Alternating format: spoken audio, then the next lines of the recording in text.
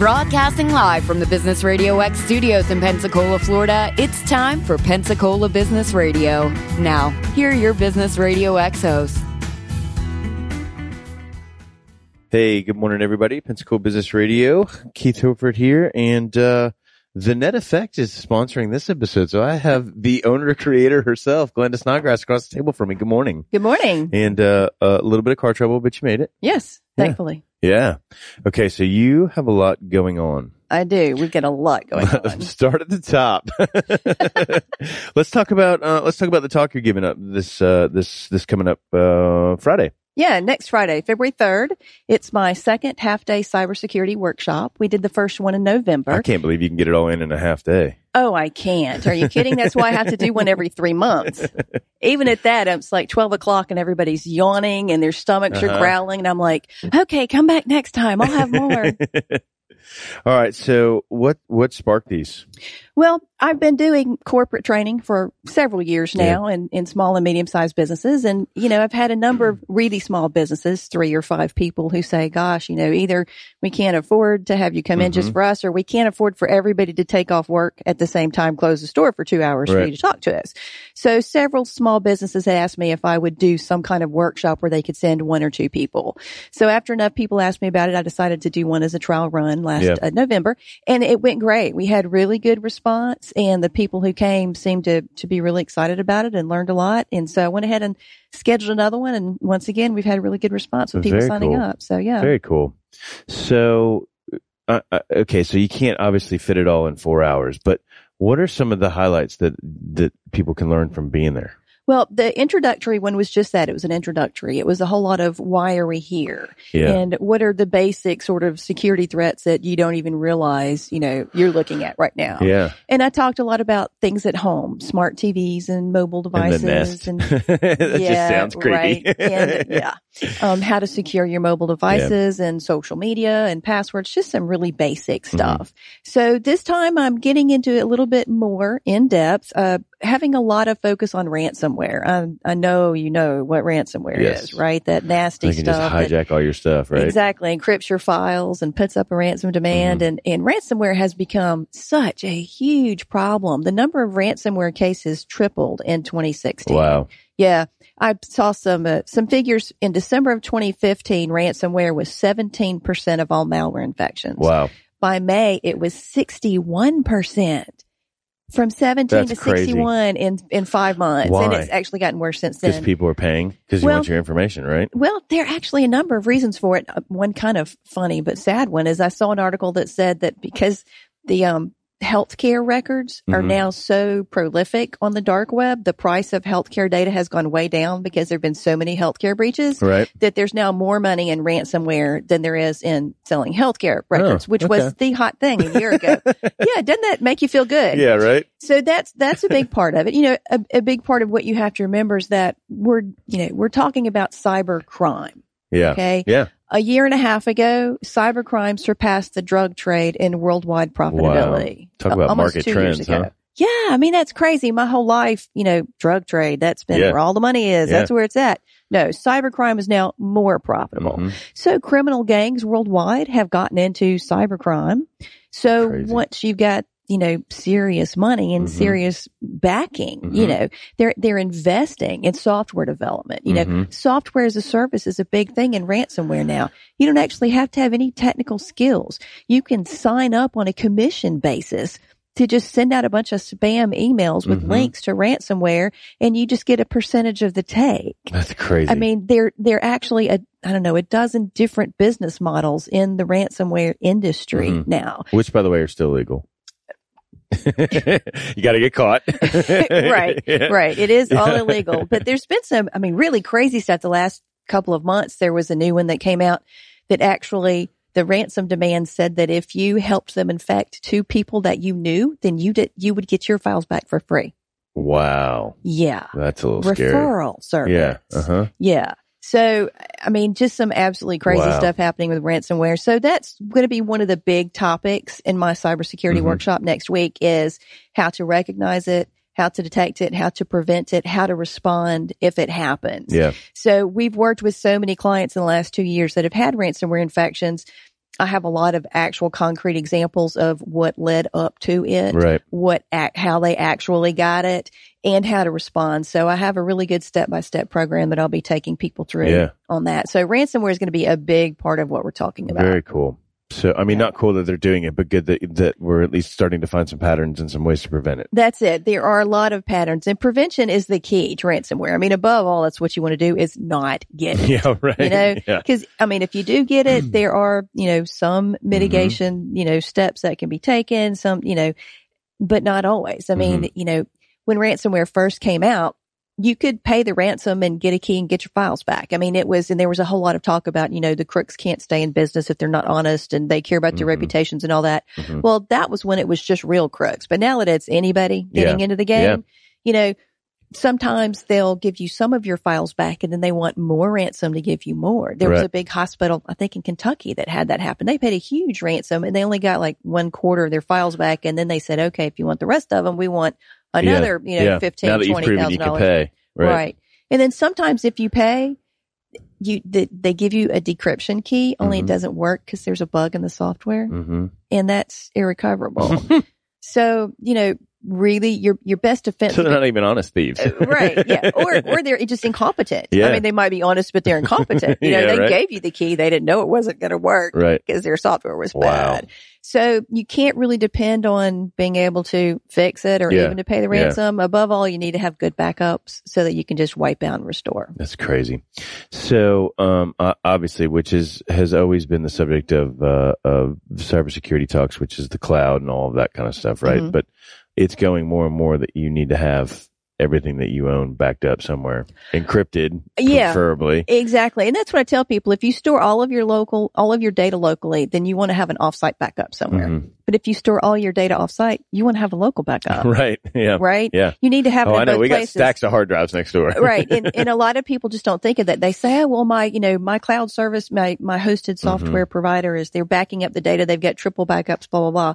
Well, but what happens if they get ransomware? Right. Which, I mean, a lot of third party vendors have caused data breaches. They can have ransomware incidents as well. And, things happen. If you are not taking control of your own data, then, you don't have any control to restore it if something happens to it out of your control. Exactly.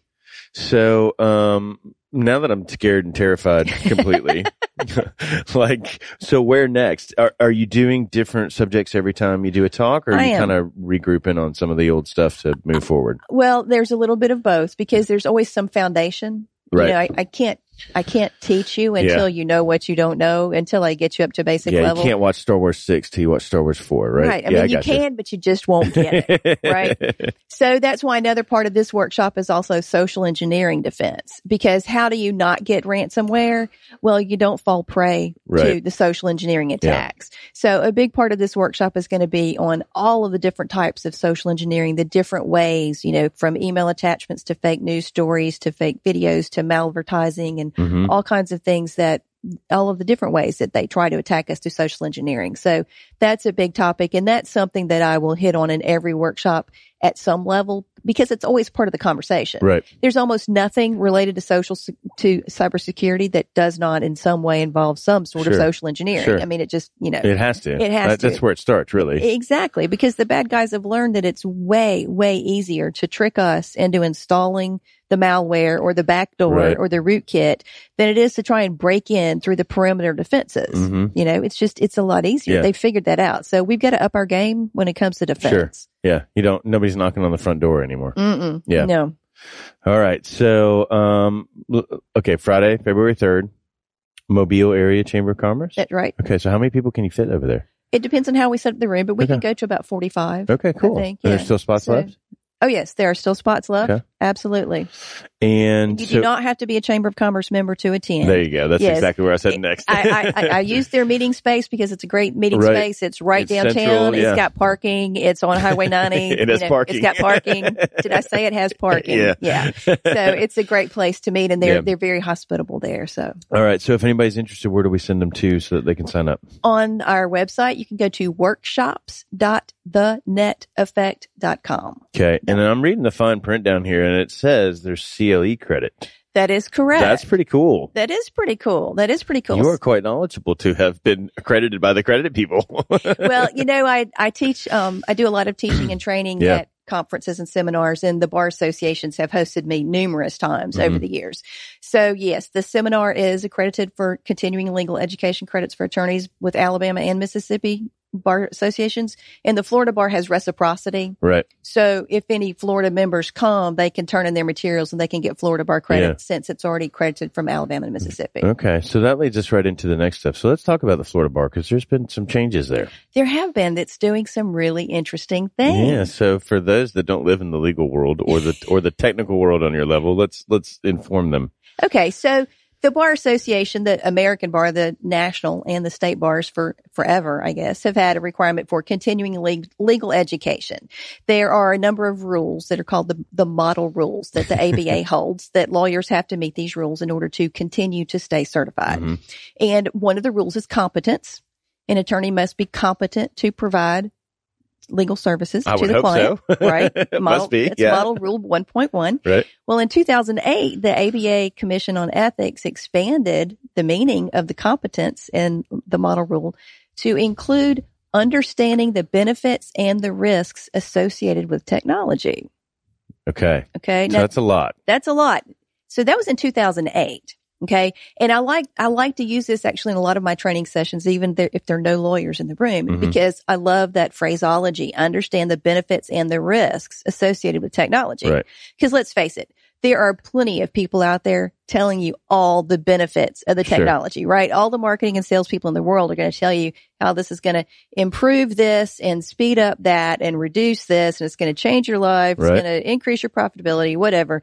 Who tells you about the risks associated with technology? You telling me cybersecurity. I was just about to say, it's me. It's nobody but me. I'm the only one. So I think it's really important that the national ABA in 2008 put in benefits and risks associated with technology as part of the competence required for the legal profession. Well, the Florida State Bar last year changed their CLE rulings so that part of the CLE, continuing education credits that attorneys in Florida have to have every year. For many years, ethics has been one of the required. You have to have, 33 credits over a 2-year period, and of them, so many have to be ethics. Mm-hmm. And for a long time, ethics was mainly substance abuse and how to maintain your checking account so you didn't use your client's funds by mistake. Yeah. But, I think, have you had experience in this realm? Well, I worked for a lot of law firms when I was in college and graduate school. Yeah. So I do have experience with that. So the Florida Bar actually this past year, and it's effective January 1, in addition to some of your CLEs being ethics, some of your CLEs have to be technology credits. So you now have to, five. Yeah, there you go. So you now have to understand the benefits and the risks of the technology that you are using in your law firm and how that impacts your clients. And how you need to understand that in order to protect your client's personal information or business information. That's a lot. Well, in 2009, the FBI warned that law firms all across the U.S. were being targeted by the Chinese. That makes sense. Because law firms have a ton of confidential information. Sure. If they do family law, for example, they have all business. Well, if they do family law, they have personal information, right? Sure. Dates of birth, social security numbers, children, spouses, divorce, all that sort of thing. If they do business law, then they have confidential contracts, pricing schedules, patents, and all kinds of intellectual property. So law firms have a lot of confidential information, and they were not doing enough to protect it in the past. And the bar associations have realized that they need to put a little more pressure on the individual attorneys in the law firms to step up and do that. Yeah, sort of. I mean, honestly, it probably needs to be locked down like a Google or a Microsoft, right? Yeah. I mean, to the extent. I mean, we're giving away America's secrets at this point. Well, remember the Panama Papers that came out? There was that law firm that they had their email server hacked, and oh my goodness, the things that we learned. Yeah. So, okay, so let's talk about this because, we talk about all the cybercrime and the fear and all of that stuff. But it's not hard to do this stuff. It's not hard to secure it's really not your hard drives or your information or your client's information, right? That's right. And it's not necessarily godly amounts of money. No, there are a lot of things that you can do that are free or cheap. Yeah. And that's just don't even use the internet. Well, be wise in Yeah, your right. use of the internet. For example, 93% of all threats to the Microsoft operating systems Mhm. are mitigated if the user working on the computer is a standard user, not an administrative user. Okay. If you click on a bad link Right. and it tries to install malware to your computer, Right. if you're a standard user, not administrative, you can't install the malware. Right. It can't happen. So it's not even so you should do that just for your own computer. You don't have to be Absolutely. the administrator on your own And computer. I recommend that for people at home. Yeah. You know, you should have a standard user account for everybody in the family. And then you should have one administrative user that's a separate account. Right. And mom or dad logs in once a week as administrator and runs the Windows updates and Mhm. everything else. But during the week, everybody works as a standard user only. That's a huge increase in your level of security. Yeah. And it doesn't cost a penny. Right. It just costs a few minutes of effort. Yeah. And can't you even you can even install some of the stuff as a standard user. Like it literally prompts you, right? And you can say run as administrator. Right. And then you say, Mom, come Yeah. type in the password. I need to install this for my homework, Yeah, whatever. exactly. Yeah. Right. Yeah. And you've kind of got, so there you Yeah. go. Then you got mom security, and which to me is like, that's top notch. Mom right there. security is top notch. Yeah. Yeah. And you can do that in the business office too. Now, not always. Occasionally there are some niche market software applications that require administrative access to run even. Sure. But most of them don't. You Right. don't, it depends on what your employees are actually doing, but there are a lot of people in the office or on the shop floor or wherever that can run as standard users. Right. And that would be just a huge level of protection that literally doesn't cost a penny. Okay. So what else is easy for us to do? What else is easy for you? I mean, aside from find a way to back up like you said, if you're in the cloud, back it up at home. If Right. you're at home, back it up in the cloud. Yeah. Yeah. The easiest thing to do is not to do. Okay. Not to do what? Not to do. So what I like to focus on a lot is building awareness. Mhm. Okay. So I talk sometimes about what I call the urban jungle. I say, the World Wide Web, the clue's in the name, Yes. right? It's the World Wide Web. Mhm. When you travel, when you're in a strange city or especially a strange country, don't you change your level of personal awareness? Sure. Yeah. I mean, Absolutely. you stand up straight and tall and you look people in the eye and you Mhm. hold your bags a little closer. You have and situational. I do. I like situational awareness. Yeah. When I Exactly. anywhere other than home, it's like Spidey senses up. Exactly. Situational awareness. And that's what I tell people. Take that with you to the World Wide Web. Yeah. Every time you open an email, every time you click on a link in your web browser, realize that you are leaving the protected environment of your home or office network and you are taking another bus or train or Right. plane ride to another city, another state, another country. And you need to up your level of situational awareness Yeah. because you're not at home anymore. Right. And if you just simply change the way you think, that level of awareness, if you pause literally 1 second every time before you click on something, right? Mm-hmm. And start to think about what you're actually clicking on and paying attention to what you do, it will completely change the way you Yeah. use the internet on a daily basis. So, and not to mention your phone, right? Because most yeah. people are at 84% now? I think it was 81 last year. Now it's 84 are doing some form of business clicking, linking, whatever from your phone, not even from Huge. your computer. So, Right. so the other means of transportation or the other platforms, the Facebooks, the Instagrams, the texts, right? Yeah. Like a link and a text freaks me out. I would never click on a link. Even in if a I know who text. it's coming from, it freaks me I out. was going to say only if I was expecting it. If I said, Right. text me that link, Right. because that's the only time Yeah. I would ever click on a link in a text. Yeah. Yeah. So, which just brings you, like you said, to a whole new level of the take the 1 Awareness. second, right? Yeah. Mm-hmm. But even more so is, you just I don't even know why, but we become so, it's the internet, or, it's Facebook, or, it's on my phone. It's stuff so that I'm common. on every day. It's like, Right. I don't even I'm not even prepped for it. I have no defenses up to begin with. Right. And Like, that's it a doesn't problem. scare me. Oh, Facebook's great. We get to see all our friends, but Yeah. you don't realize the threat that could really come through there. Exactly. Right. That's a big problem. Yeah. So now, does some of this stuff, as you were saying, as we change some of these behaviors and you start becoming more aware and more alert, and so you're thwarting some of these, is there some rhythms to that stuff? Like if you have been shown, whether as a business or as a just average consumer, to be less gullible, right? Or less likable to be hacked or phishing or whatever. Does it steer you away? Like, does the pattern of being smart about it build a really good defense in the long run? Absolutely. Yeah. Like the cyber guy's like, I'm not dealing with these 10 people because they're obviously not clicking my links. Well, it's not that so much.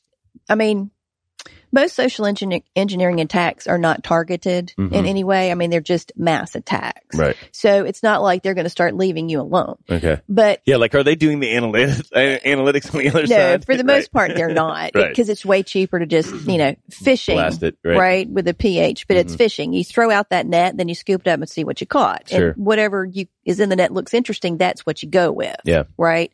But if you don't get caught in the net in the first place, then you're totally off the radar screen. Right. So I would say that developing good awareness, it doesn't get you off of their radar screen necessarily, but it reduces the chances of your falling for one of those tricks accidentally because you develop good habits, right? Most people don't really think of the fact that good habits and bad habits are both things that you develop. Sure. And you can train good habits to replace bad habits. So good habits like being aware, stopping 1 second every time before you click on that link to see, where you're going, what you're doing. Is it a legitimate news site or is it some site you never heard of? Right. Malvertising is a problem, right? The crooks infect those third-party ad servers that serve up all those advertisements on the websites that we look at. So sometimes when you click on a link, you can install malware on your computer. And not even know it. And an advertisement. Exactly. So here's the deal.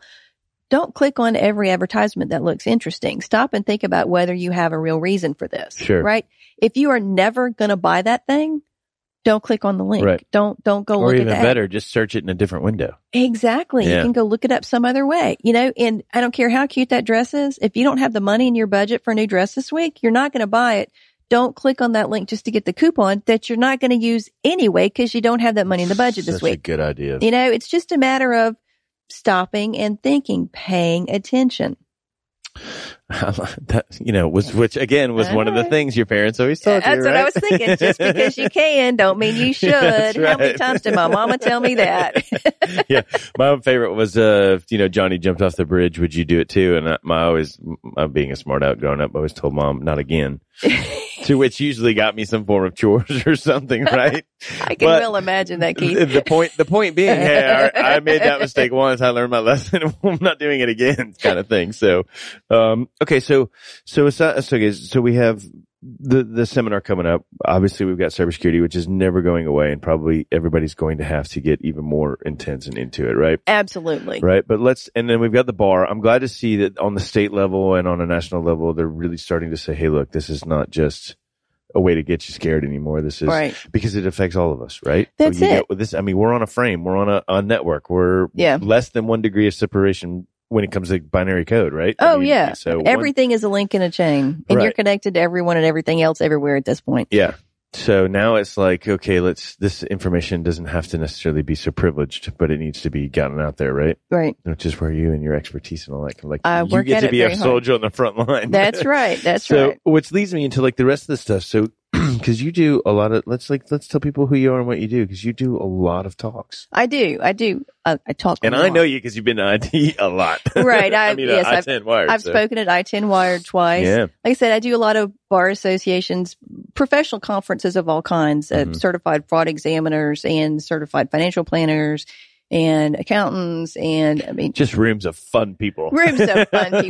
But, people who are serious about security, that's where it started. Yeah. I'm getting to do more and more different types. The Pensacola SHRM, the HR managers have had me come to talk, and the PMI, Project Management Institute group. So, there are very few that I haven't actually spoken at. Right. And I really enjoy this because for me, it's about education. It's about trying to get the word out, so I talk as much as I can.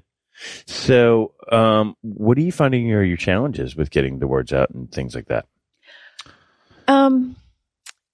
Because it doesn't all just come real easy, does it? No, it is still, a lot of it is still getting, especially small businesses, to take it seriously. Yeah.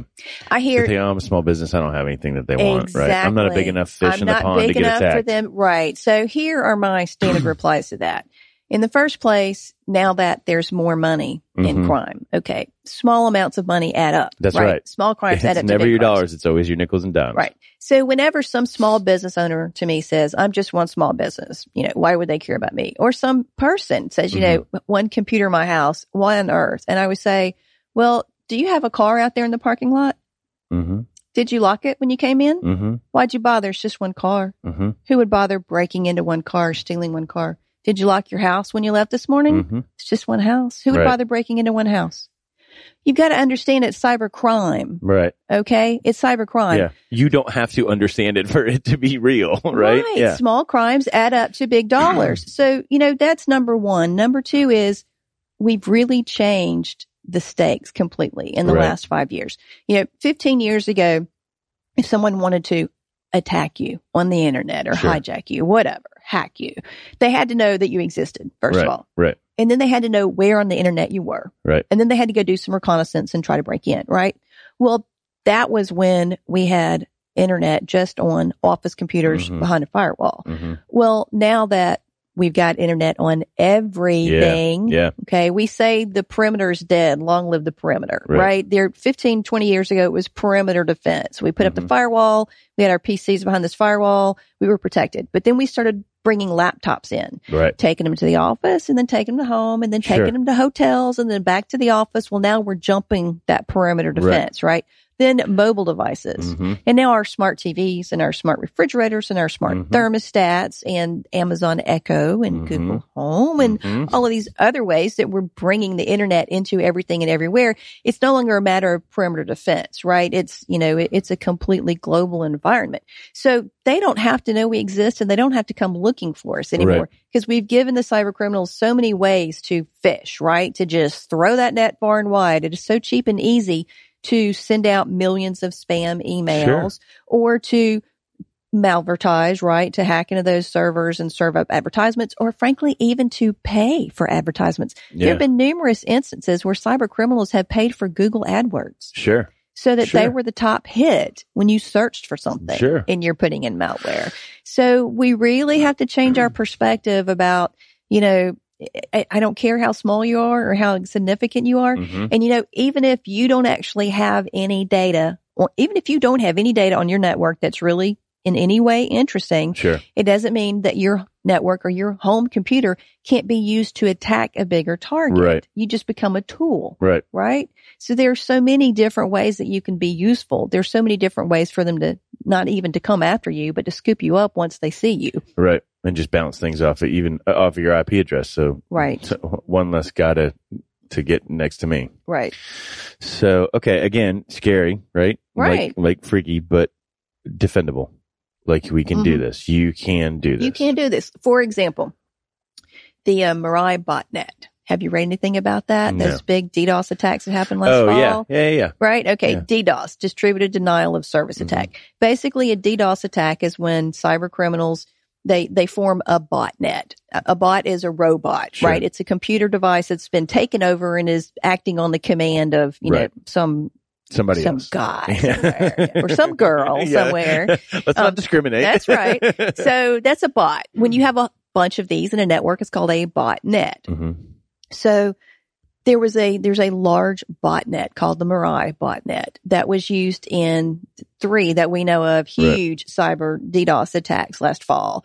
The first one was on Brian Krebs' website. Brian Krebs is a security researcher journalist who reports on these things. And he had written a story about someone who was developing this huge botnet. And the next day, his website was the victim of the largest DDoS attack ever seen at that time. I think it was 400 gigabits per second. Right. Well, the largest to date. A week later, a French hosting company, OVH, was hit with one about 30% bigger than the one that hit Brian Krebs. Wow. And then 2 weeks later, Dyn, a DNS service provider in the U.S., was hit with the biggest one ever, terabyte per second. I mean, something Wow. it was just, off the charts, phenomenal. And that was on October 21st. Remember that Friday morning Yes. that there were internet outages all over the place? There was a bunch here. There was a bunch here, right? There was a bunch all along the East Coast and a bunch on the West Coast because of the tremendous amount of this junk traffic, the DDoS that was being thrown. Okay. So it turns out that this Mirai botnet is almost exclusively webcams, DVRs, and security camera systems nice. And wireless routers that have default passwords that the owners never changed or that have firmware updates that were never applied. Right. And so the software, we know this because the software code was released to the public a couple of weeks after the Dyn attack. It was released. So this software, it goes out, it scans the internet constantly. Every time a new device pops up, it looks to see what it is.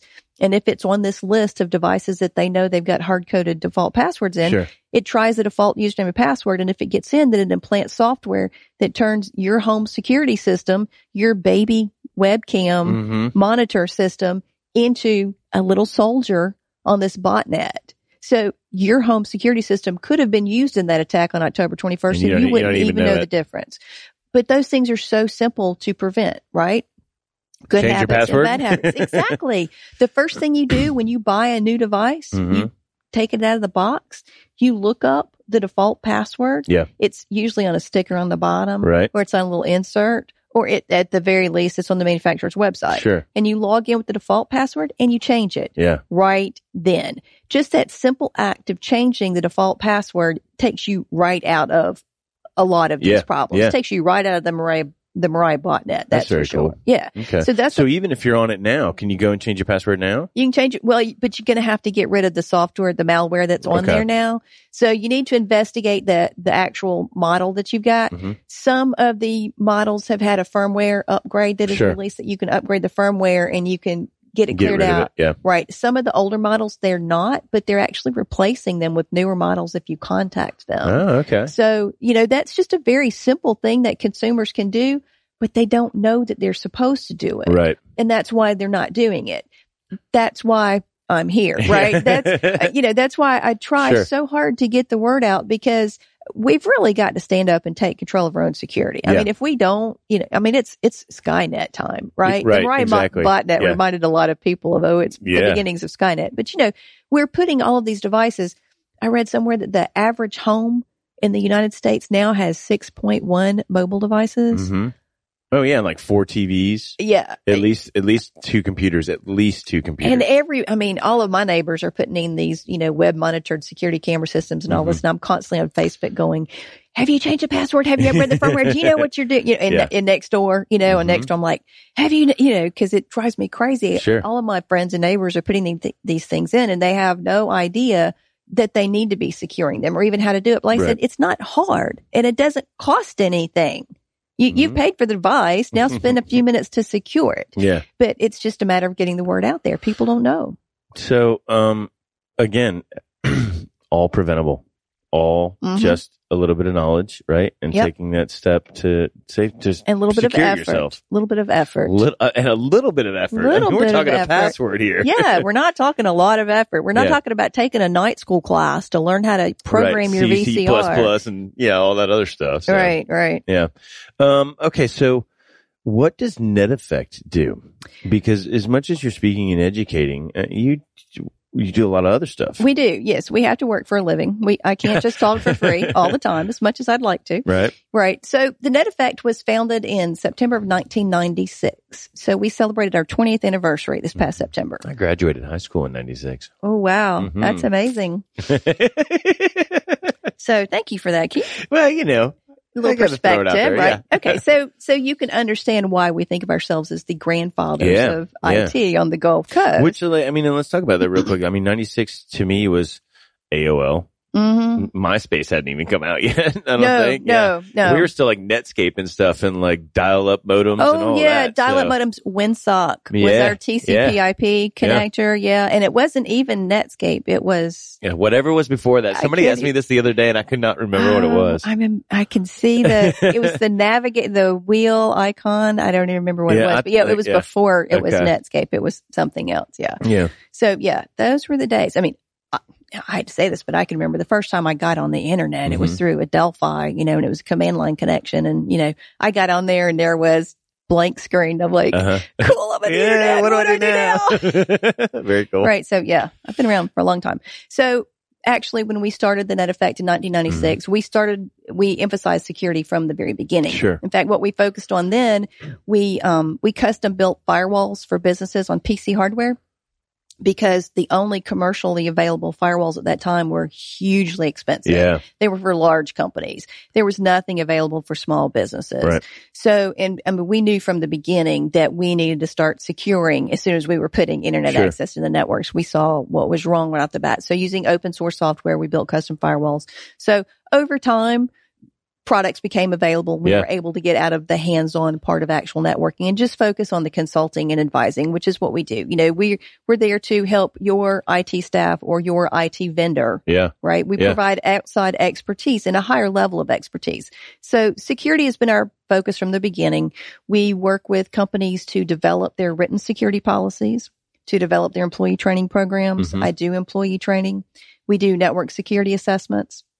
We do on-site assessments, deliver reports, develop mitigation plans, work with your people to implement steps in the plan, and then come back and do annual reviews, which, you know, an annual security assessment is something that's required by a lot of security standards. HIPAA, for example, PCI, if you accept credit cards. Although waiting a whole year, maybe, I mean, that's a long time. Well, it's supposed to be at least annually and after every significant change. Yeah. So you get a new server, you get a new firewall, you get a new employee. You get a new employee. A new CFO. Yeah. Right. Yeah. So any significant change to the network, or at least annually. So we spend a lot of our time doing that, working with small and medium-sized businesses. Yep. And again, like I said, just especially trying to get some of the small businesses to take it seriously.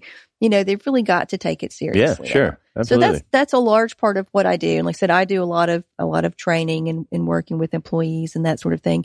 We also do project management. So like I said, we're that outside level of expertise assistance. My background is in databases. I was a database program administrator for many years, and I have a strong business background. So we work with a lot of companies who have a large IT project and they need some outside help for 6, 12, 18 months.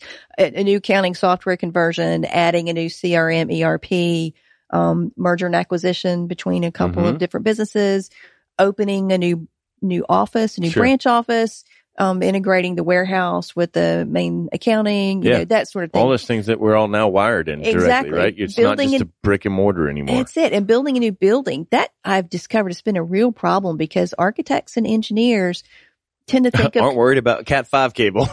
Exactly. Yeah. They think of computers as furniture. Sure. You know, and furniture is something that the client, you know, is going to put in there, the ultimate tenant of the building, but they don't realize that they have to build the electrical and the Ethernet and the, you know, the cabling infrastructure to support all the computers that the clients are going to bring in.